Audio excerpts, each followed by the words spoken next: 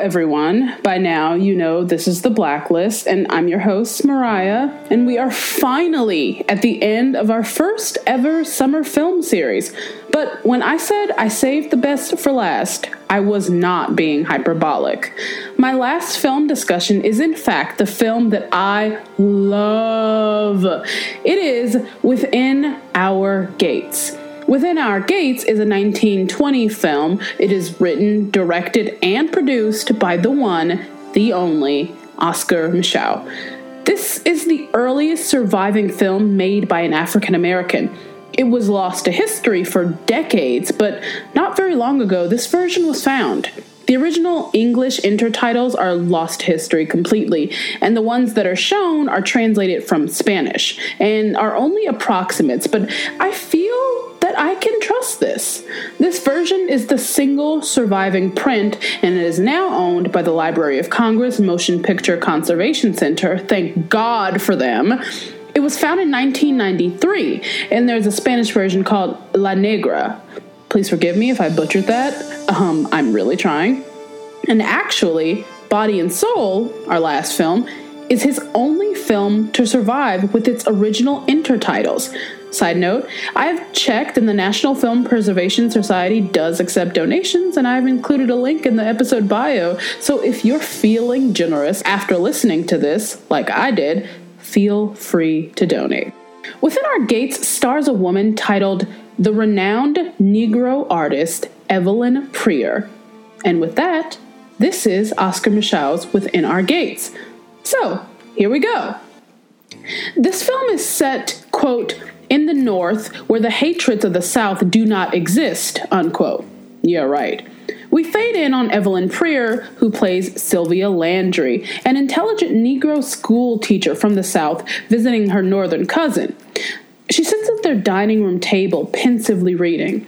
She's not super young, but still very beautiful, and dressed in all white, some blatant symbolism, and a contrast to her cousin Alma, played by Floyd Clements, who went on to become a politician in my hometown, Chicago, Illinois, joins her at the table. And she's a bit younger and doesn't have as many miles on her face as someone who has been through what Sylvia has. Alma is dressed in all black. This living, dining, sitting, or whatever room that they're sitting in is beautiful and elegant with like high back chairs and drapes and plants and shit. And I'm just left to wonder, how does Alma afford all of this off of alimony? Anyway, the two ladies sit at the table talking, and Sylvia shows Alma a letter from Conrad, a love letter, where he thanks Sylvia for agreeing to be his wife. But he also discovered that he's being transferred to Brazil, which sounds sketchy because, you know, men lie, but it is still very early in the film and he has plenty of time to disappoint me. So he says he'll send her a telegram on his next move because he wants to make Sylvia his wife within the month. Damn. Then the intertitle directly after that letter reveals that Alma is a divorcee and is secretly in love with Conrad and wants to give marriage another try. We're left to presume from all of the information given that she wants to try again with Conrad. Keep your friends close, but keep your cousins away from your fucking man. Trademark Mariah Woods, 2018. Anyway, the camera shows Alma just deviously plotting, while Sylvia looks so deep in love that she doesn't even notice. It cuts back and forth between the two women who fall deeper and deeper into their states until we fade to meet Conrad, played by James D. Ruffin, in the jungle, writing letters. He's rocking that civil rights part in his deep body wave fade haircut. He's cute. A shorty, but a cutie. I can see why the girls want it. But then we meet Larry Pritchard, Alma's stepbrother, who is also in love with Sylvia. So, to recap, though we are less than 5 minutes in, I want to keep things straight. Sylvia is in love with Conrad, and Conrad is in love with Sylvia, but Alma is also in love with Conrad, and Larry is in love with Sylvia. You still with me? Okay, let's keep going. Larry is smooth. He smokes a cigarette on his fade-in, and the camera casts shadows on his face in all the right places. He looks a little rougher than Conrad, like he's seen some shit, even though Conrad is in the army. But he's cute, too. When we get back to Sylvia, she is still in this beautiful white dress, waist snatched. Larry is trying to sweet talk her, and Alma accidentally enters to see this and tries to back away, but then they see her, so they all greet each other, and she walks in the room because she forgot something. But then she exits like, ooh, I can't wait to tell Conrad, and then steal him. Meanwhile, Larry is failing miserably at shooting his shot. He tries holding her hands with both of his hands while Sylvia looks away, tormented. Because she's so kind, she can't outright reject him. Even silently, Evelyn Prier radiates this ingenue energy. But she gains the strength to straight up tell Larry, I'm sorry, I don't love you, I'm engaged to someone else. While Alma listens on the stairs, then creeps away when the conversation is over. Then we meet Philip Gentry, played by William Smith. He's a local detective with way too much hair gel. He receives a telegram from another chief of police that tells him that Larry is one of the most notorious members of the underworld and he has left his home city and could be heading toward Philip Gentry. Anyway, Philip takes this and runs with it. And who does he immediately bump into but Larry, who seems so cavalier even though he's a wanted criminal. Back at the house, Alma gets the mail, sees that Conrad has sent Alma a telegram, and in an angry mad bitch huff, she opens it and reads the letter, which is illegal, but the letter is so cute. It says that Conrad is arriving on Thursday, and then it says, kisses. Aww. But instead of giving Sylvia the letter, Alma's mad ass fucking hides it. Later on, Detective Gentry has followed Larry to a card game where they all drink what I'm going to assume is the 1920 version of Hennessy, because niggas. And they play cards. But it seems at this card table that these are no ordinary people. No, these are professional gamblers, criminals, who do not trust each other in the slightest. And Detective Gentry watches from outside the window once he realizes that the card game intensifies. And then a fucking shootout ensues. And all of their men, once they hear this, abandon their posts to help their bosses. But by the time they get there, all the bosses are gone. So the men steal the money and the guns. Back at the house, Sylvia awakens with the thought that something terrible has happened. She had a nightmare. And when Larry walks in, clearly having been through some shit, Sylvia swears she saw him kill a man. Girl. But then Thursday finally comes, and Conrad arrives, and everyone has on nice pearls and dresses. Alma got herself real done up for someone else's man. She greets him and shakes his hand for longer than is comfortable, and sits so close to him, and they talk for an hour while he waits and waits for Sylvia, who, I'll remind you, has no idea he's here. Conrad grows impatient, and then he gets uncomfortably rough with Alma, who cries into the pillow next to her. Then he demands that she take him to Sylvia, and they peek in on Sylvia in the room with a white man, and immediately he misinterprets what's happened. But Alma set this up and has the audacity to look as if she has no clue what's happening? What a bitch! Conrad is furious, and Alma takes him away saying he'd never understand. And then Sylvia finally arrives and runs into his arms, trying to embrace him, and he shoves her off several times. And then Alma walks in on Conrad choking Sylvia out and pulls him off, and Sylvia cries on the floor, confused as fuck and incredibly heartbroken, and rightfully so. And you know, Conrad has the nerve to look hurt. Then she tries to explain herself, but he just leaves. Fucking men. Alma just stands there looking so happy. It's disgusting, but also good drama. Later, back in the South, at Piney Wood School for the Black Race, Constance and Reverend Jacobs, siblings dedicated to educating African American children, are interviewing Sylvia for a job at their school. And she walks in with a fur and a badass hat on. Beautiful. I mean, just beautiful. But then there's a scene that really struck me. It's a scene where a poor black man brings his children to school and says it's because they want to be something in life. And without school, they'll never be anything. And even though he's poor and uneducated, he'll do whatever he can to make sure they get an education. It's beautiful. It is because of this that Sylvia finds out that the school is overpopulated and underfunded. Sound familiar, America? But the Reverend hasn't the heart to turn away kids who want to learn, and the children are arriving in droves. Imagine just wanting to go to school, but the state only gives $1.49 per child to educate a Negro child every year, and the townspeople are too poor to help. This shakes Sylvia to her core. She spends all night thinking about how to uplift her race. She awakens with disheveled hair and an even more disheveled heart. But with an idea, Sylvia makes up her mind to raise money for the school, to destroy ignorance and superstition in the Black community.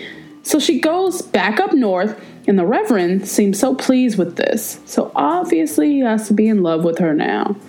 So now we're in Boston. It's cold as fuck, as usual, and Sylvia meets Dr. Vivian, another intelligent Negro and fine as fuck, too. I have to say, I don't like the stark, spectrum of Negroes, or rather, not a spectrum. They're really classifying them as one or the other. And that's not fair, because niggas can contain multitudes.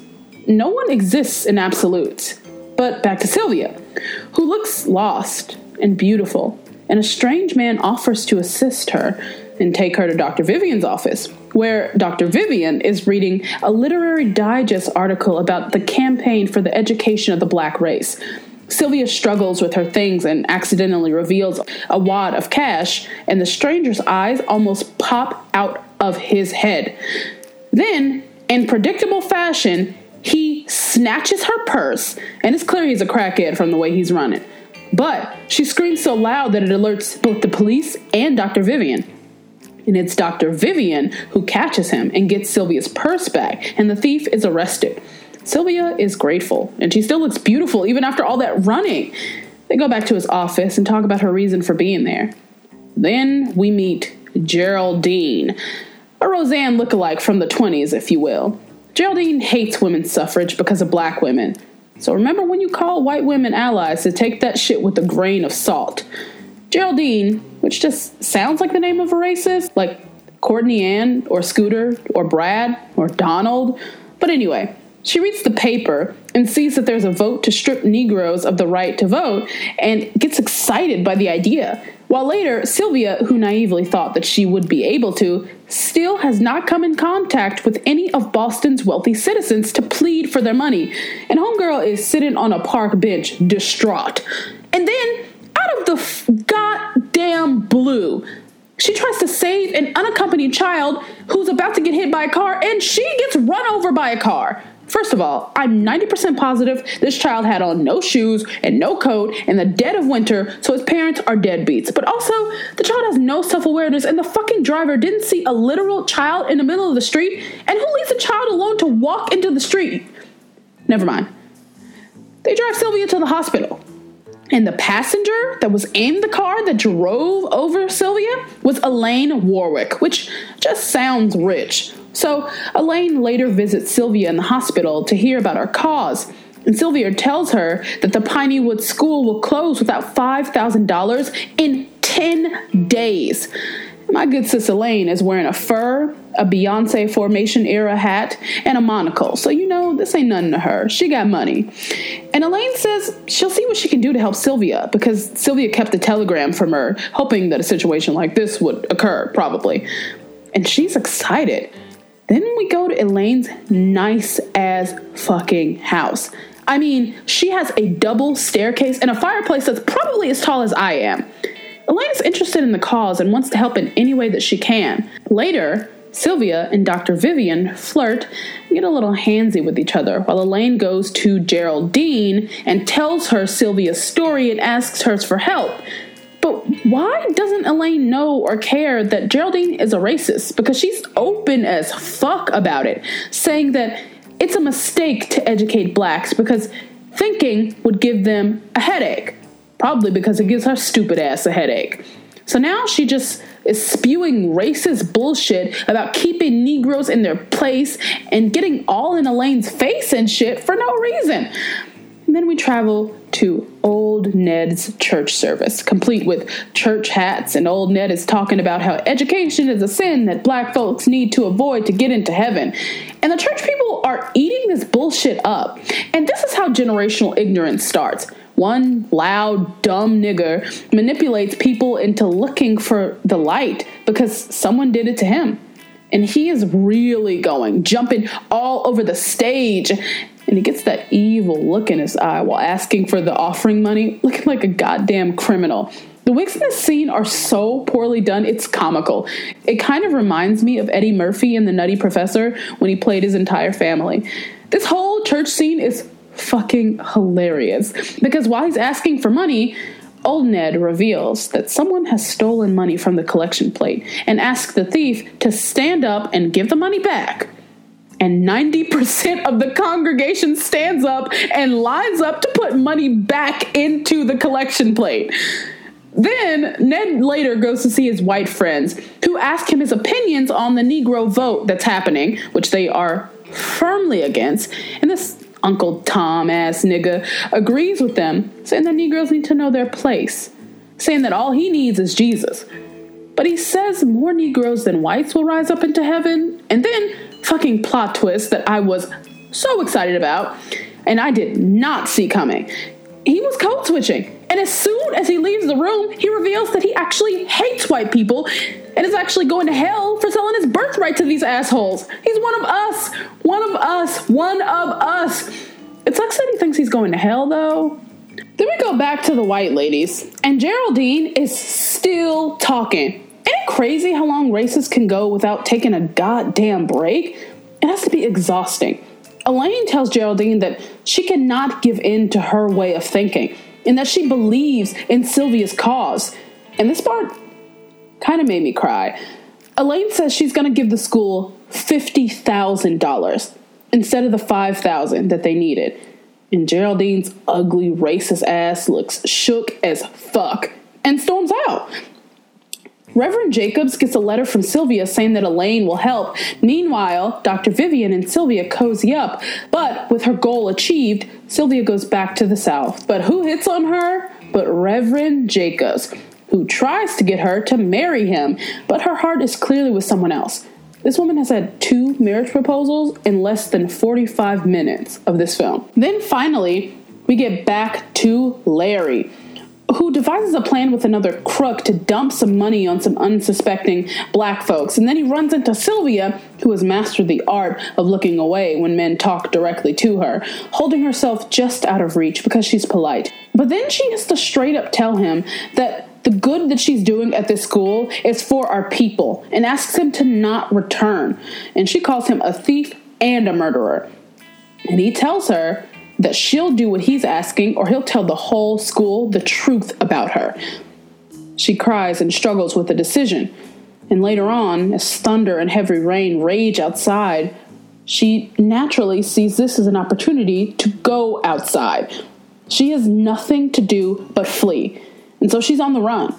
Then we travel back with Larry to his stepsister, Alma, who reveals that the cops are looking for Larry while Dr. Vivian is searching for Sylvia, and Larry returns to Theling because he's broke now, but he's being watched like a hawk and gets into a shooting match with Detective Gentry, who shoots his dumb ass, and he somehow manages to stumble away and runs into Dr. Vivian, who treats his wounds, where he meets Alma, and she tells him everything. Her plan to steal Conrad from Sylvia, everything. Literally everything. She comes clean because she feels bad.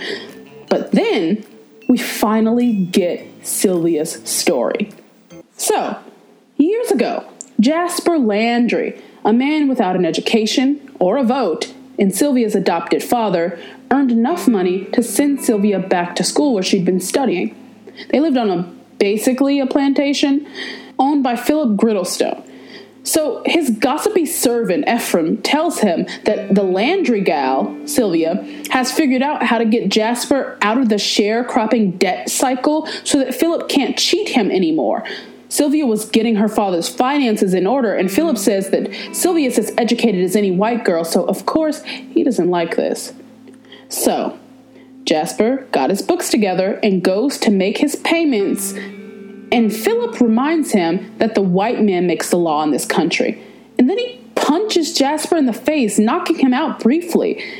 And as Philip tries to shoot Jasper, Jasper stops him, of course, while another white man shoots Philip through the window because Philip had embarrassed him years earlier because men have the fragilest fucking egos.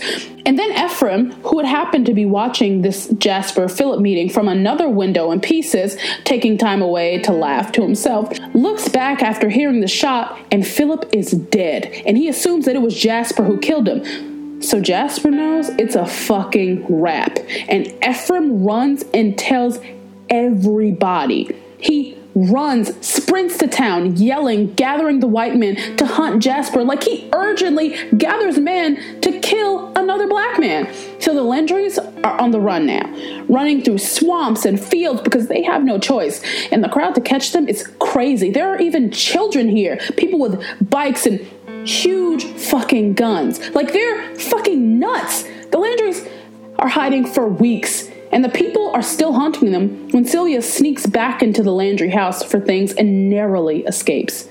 Ephraim is so happy to be among the crowd because he's a true Uncle Tom. And while he's there being so happy to be a part of the crowd, the surrounding white folks decide to hang him because they're bored and they haven't caught the Landrys yet. So they beat the fuck out of him for no reason. And his death is ruled an accident. Sylvia is spotted and followed. Sylvia's mother is found and beaten nearly to death. And they beat the child as well. And it's incredibly difficult to watch because of how committed these actors are. They wrap the noose around the heads, and when the boy tries to escape, they shoot him. But he fakes it and escapes on horseback. But Jasper and the mother don't have the same fate. They get hung and lynched. Meanwhile, Sylvia has no clue what's going on as she's been hiding at a relative's house. But now the still thirsty blood crowd is searching for her. And the victim's brother finds her and attacks her, ripping her clothes nearly to pieces, but she fights him like an animal. And she narrowly escapes his grasp. And then Alma reveals that this Griddlestone brother knew that Sylvia was his fucking daughter. And now he feels sad that he beat the shit out of her. So he paid for her education, but never told her the truth. She has been through some shit. And then Dr. Vivian finds Sylvia and says that she has to be proud of this country because it's an ever-changing landscape despite the atrocities against humanity. He says, "We were never immigrants."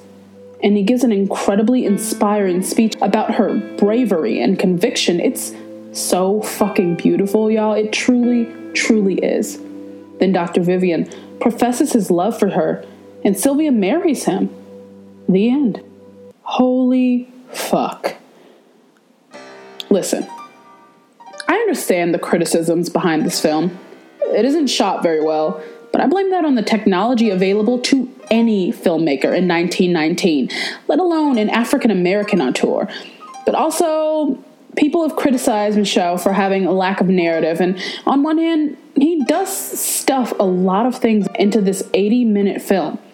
And some things just kind of disappear when we get to the root of the film. I do not like the ending because I hate any ending where a woman rides off into the sunset with a man, especially one that was introduced in the fourth act, and especially when the woman is as strong as Sylvia and has survived as much as she has, can absolutely stand on her own. But feminism is also an ever-changing and developing landscape, so I do not criticize them for the Hollywood ending. But the most radical and captivating element of this film is something that Michel never loses sight of. The Negro is a human being. What a radical thought. The struggle for educating African Americans, the importance of education for our race, for our survival, and for upward mobility. He presents us with white allies, white moderates, and blatant racists, and it's amazing how little has changed, because history always repeats itself. The whole thing really makes me think about how incredibly difficult it would have been to have these ideas in 1919.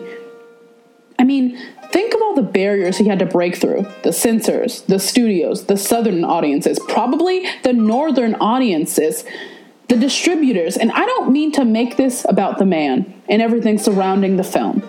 But what what a journey. I think this film is brilliantly done, incredibly captivating, and a story that just keeps surprising me in all the best ways. Would I have liked more cohesion? Yes. Would I have liked a different ending? I've already explained my feelings on that. But I felt that this was the perfect film to end the summer on, because this film was made before all the other discussed films, it influenced each and every one of them. And it influenced many Black artists and art that came after it. It's not a perfect film, but it doesn't have to be. I give this one a 10 out of 10 Evelyn Prier ingenue eyes. Thank you for listening. See you in 2019.